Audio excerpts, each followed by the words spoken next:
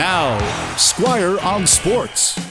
It seems the moment the Chicago Blackhawks won the draft lottery on Monday, Blackhawk fans, armed with their credit cards, were ready to make it rain on Chicago's ticket office.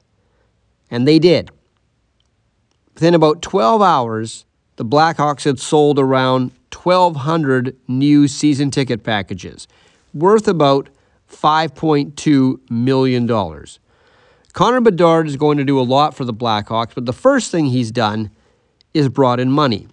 Now, the Blackhawks can't say, or at least they aren't saying, that Connor Bedard is going to be their pick first overall on June 28th. We all know it is, because if they don't make Connor Bedard the first pick overall, if they somehow lose their minds and pick somebody else, not to knock the other kids, or they trade that pick, the Blackhawk fans will tear down United Center brick by brick.